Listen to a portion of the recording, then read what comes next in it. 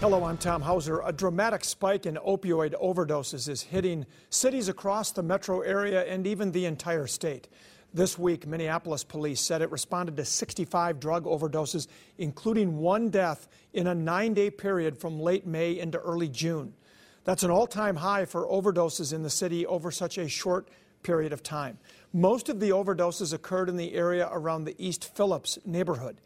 In addition, the city of St. Paul and Washington County both issued OD alerts this week.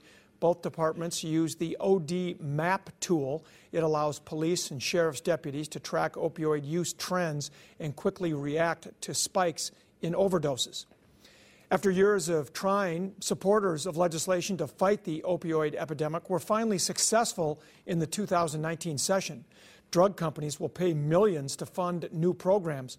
But one of the bill authors still isn't convinced it will be enough, especially after all of these recent overdoses. Police and eyewitnesses described the scene as chaotic. We do need more rigs.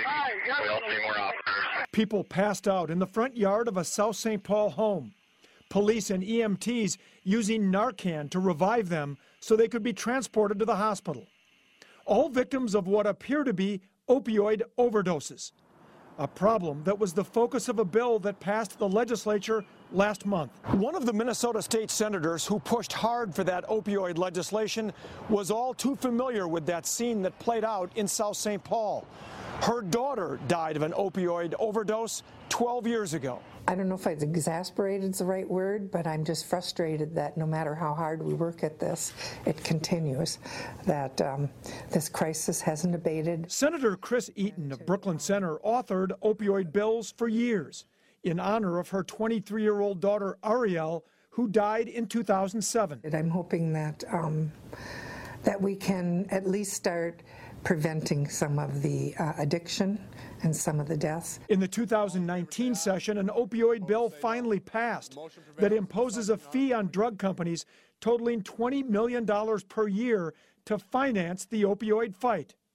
It includes new guidelines for doctors who prescribe opioids, more funding to track overdoses and deaths, programs for addicts and their families, and creates a 19-member opioids advisory council. But after seeing episodes like in South St. Paul, Eaton is not optimistic. Is this bill going to make a difference? Are you confident of that? I'm confident we're going to try. I don't think it's enough money to really make a difference. I think it's enough money to make a dent. In 2017, the latest year statistics are available, 422 people died of opioid overdoses in Minnesota, and more than 2,000 people ended up in emergency rooms. The new opioid funding begins to kick in after July 1st. This news comes as the Director of National Drug Control Policy met with police chiefs, the U.S. Attorney, and other officials to find ways to combat this growing epidemic. Coming up later in the program, I'll sit down with Jim Carroll, the drug czar, to discuss what the Trump administration is doing to fight the opioid epidemic. The former Minneapolis police officer who shot and killed an unarmed 911 caller nearly 2 years ago learned his punishment in court this week. I hereby commit you the Commissioner of Corrections for a period of 150 months. That is a 12-and-a-half-year prison sentence for Mohammed Noor. In April, a jury found Noor guilty in the 2017 shooting death of Justine Ruchek-Damond. Noor apologized in court to Justine's family and everyone impacted by his actions. Minnesota is about to become the last state to require assisted living facilities to be licensed and more closely regulated. It comes after a growing number of stories of abuse of elderly residents, including many suffering from Alzheimer's.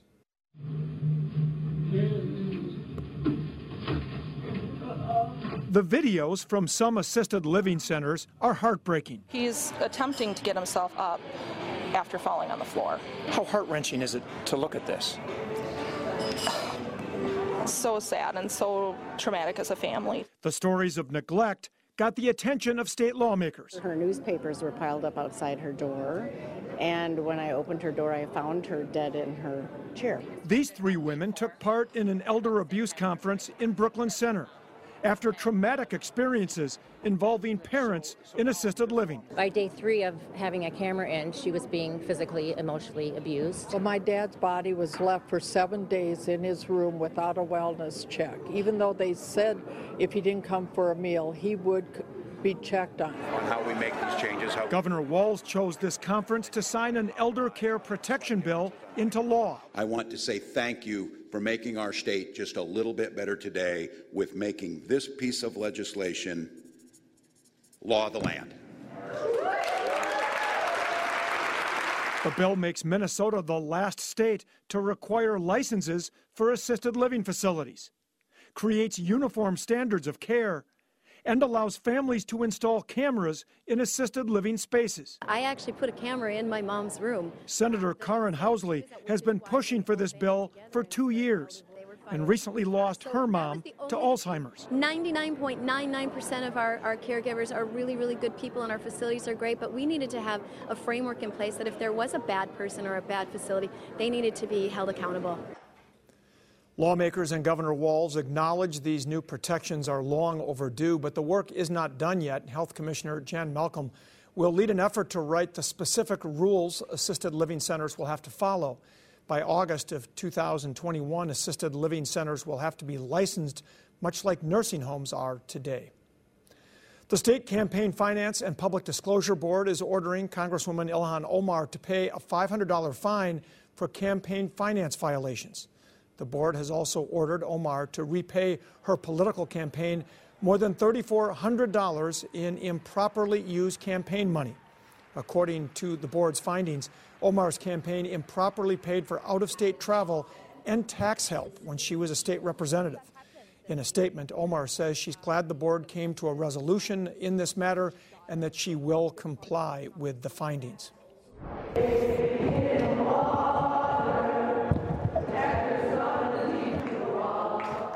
Hundreds of activists delivered a message to the state capitol on Thursday to stop the Enbridge Line 3 oil pipeline project. They delivered a petition with more than 17,000 signatures to the office of Governor Tim Walz. They're pushing to get a sit-down meeting with him to voice their concerns. Earlier this week, the State Court of Appeals ruled an environmental assessment on the line did not adequately factor in the impact of a potential spill in the Lake Superior watershed district. Coming up next, we'll be joined in studio by the White House Director of National Drug Control Policy, how Jim Carroll is leading the federal fight as the drug czar to curb the nationwide opioid epidemic.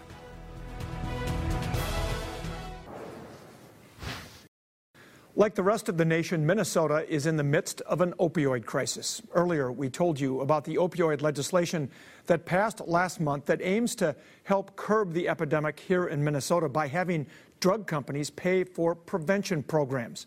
But the question remains, will that be enough to really put a dent in the problem? And what else can be done by states and the federal government?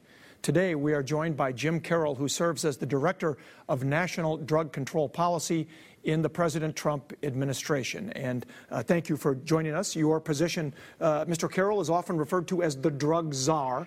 Do you like that title, or does that fit what you do? Well, I think it encompasses part of what I do. And Tom, thank you for having me on this morning. My mission is to make sure that we're saving American lives. And I'll take any title that you want to give me as long as people understand that's our goal. And I know your office was created back in 1988, and I'm guessing it was in response to the crack cocaine epidemic that was, I know, really peaking at about that time.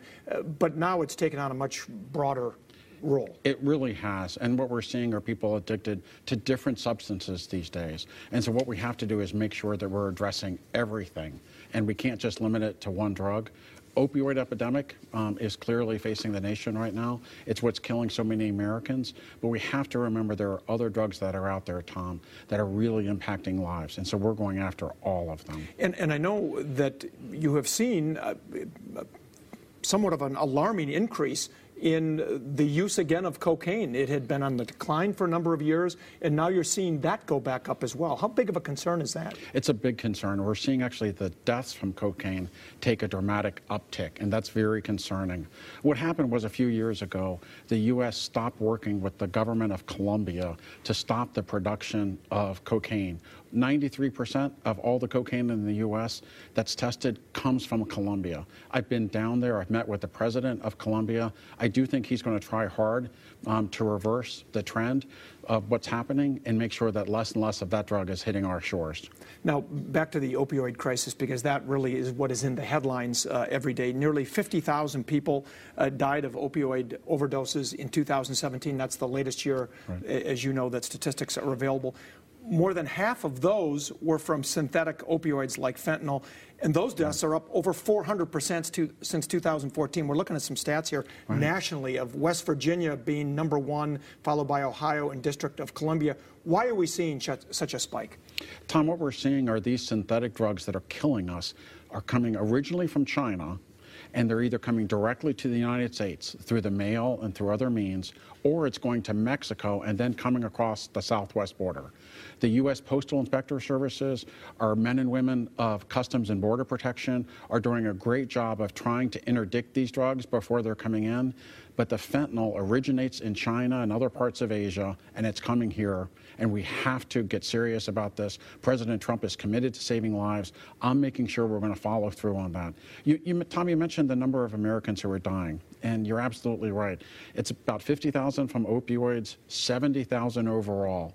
The early indicators, and it's too preliminary to take it as gospel, but are beginning to show actually that the death rates are going down. We have some hope that some of the work that we're doing in this administration is beginning to pay off, and we just have to continue. Let's bring it back here to the Midwest and take a look at some of the statistics. We saw that some of the national statistics, the top 3 locations for opioid overdose death rates, and you can see Wisconsin actually has about double the rate of Minnesota. Both have major problems, and then Iowa and followed by the Dakotas. Now, it is amazing to me that those numbers really pale in comparison to what's happening nationally. Only Wisconsin, among all those Midwestern states, is slightly above the national average, but it shows you how big of a problem this is, because we had 422 deaths in 2017 alone just here in Minnesota. I know, and it's really something. This epidemic is going not only in urban centers, but it's going through rural America, and so we're tackling it. We're working with the Department of Agriculture. We have a rural resource guide. We're making sure that communities understand how it's going throughout the country, and so we're working hard to make sure that every community minimizes the impact. Now, what amazes me is that somebody as high profile as Prince died here in Minnesota 2 years ago from a fentanyl overdose, which of course is a synthetic opioid, yet still people, even though they hear that news, you have to live under a rock not to know what happened to Prince. People continue to use those drugs, sometimes knowingly, sometimes unknowingly. Exactly, sometimes unknowingly.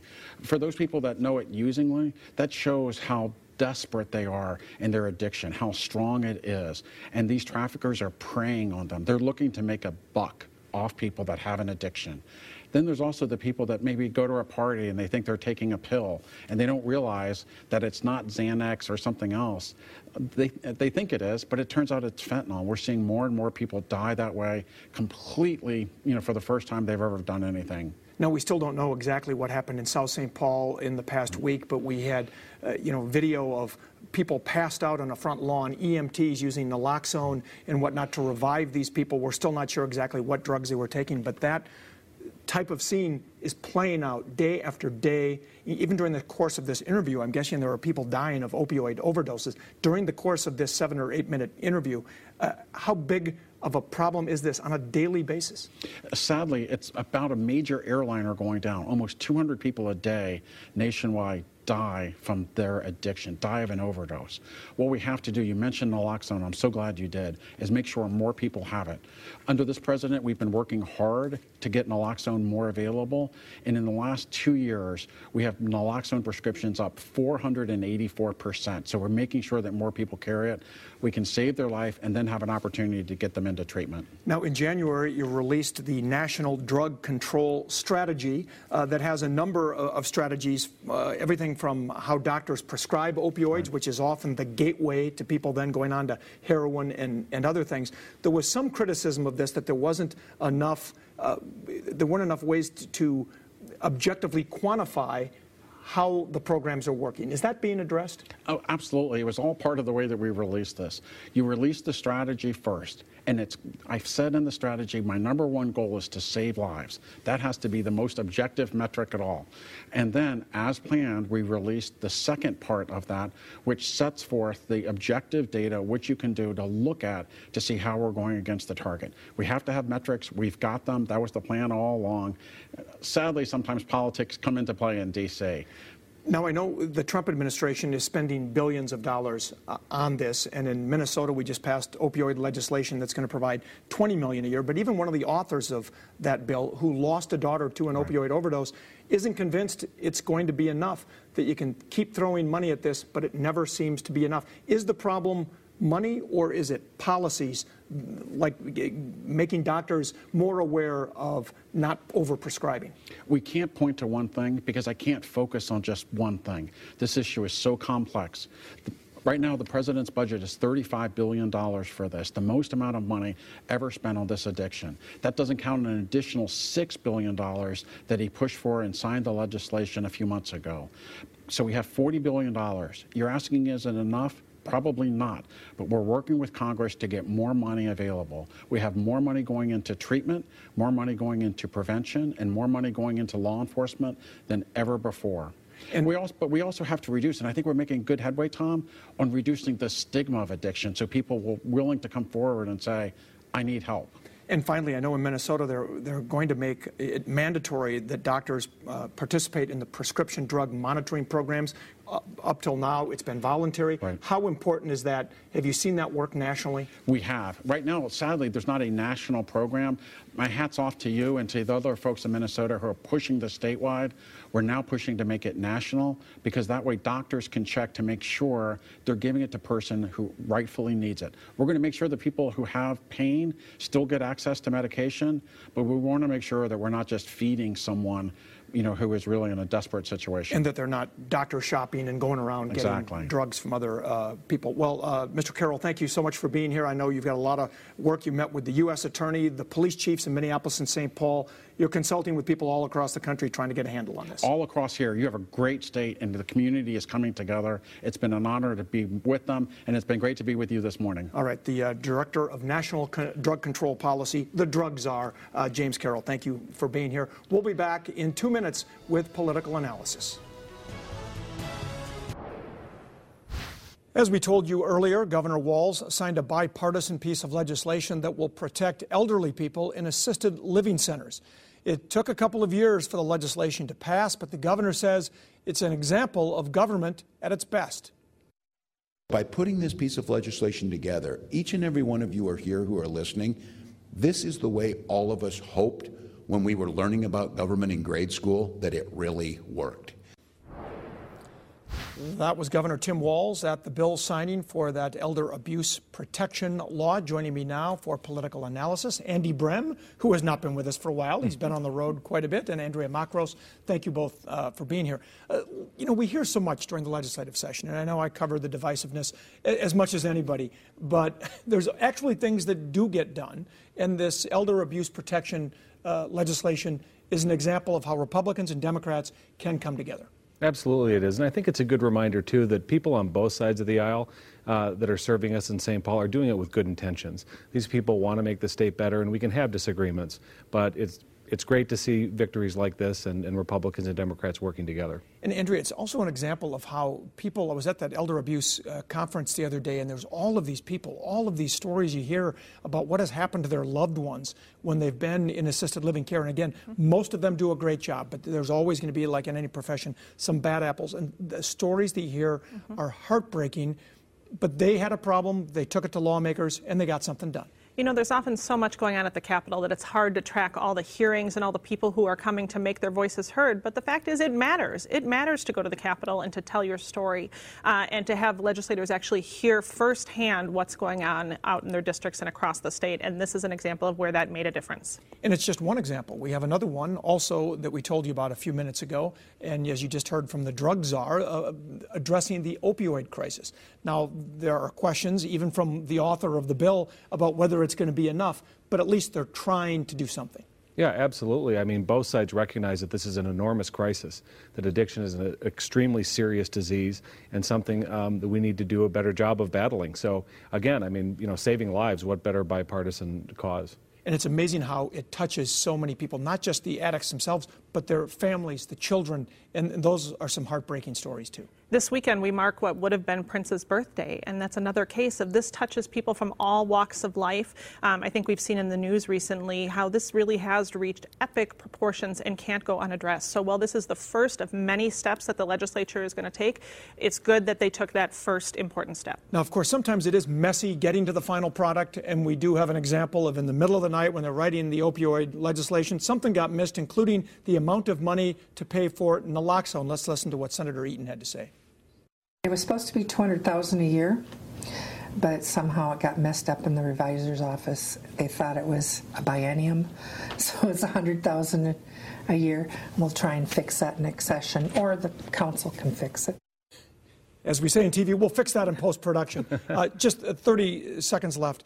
Another issue that is very interesting, the presidential primaries in 2020, that data, if you go vote in the Republican or Democratic primary, that information is going to be given to the political parties. Good idea or a bad idea? I think it's a bad idea. I mean, people should be able to vote and keep that confidential. You know, Minnesota's a little different than other states where we don't have party registration, so this is going to mark a major change for Minnesota voters. And I'll be doing a story on that with the Secretary of State, Steve Simon. We'll have more on that on next week's show. But Andrea and Andy, thanks for being here. I appreciate it. Coming up, celebrating the impact of adaptive sports in Minnesota. And as I got older, my love of sports transformed into a passion for endurance sports. However, it was also around this time that my genetic disorder started to impact more areas of my life, making sports a lot more painful to participate in. Absolutely a proud dad moment for me. That is my daughter, Abby Hauser, talking about how the adaptive sports program at Courage Kenny Rehabilitation Institute has impacted her life. Abby has a rare disease that impacts her joints and muscles. And I was the MC for this week's celebration of Courage Luncheon at Target Field, raising a lot of money for adaptive sports programs at Courage Kenny. And I'm so proud of my daughter's courage. And thanks to everybody who turned out for that event. We'd like to see what you have to say about At Issue. Send us your feedback and let us know what issues you'd like to see on the show, or if you want to see more of my daughter, just write to atissue@kstp.com. You can also listen to episodes of At Issue every week on iTunes and Podcast One. We have links posted at kstp.com. And that is all the time we have for now. We hope to see you back here again next week for another edition of At Issue.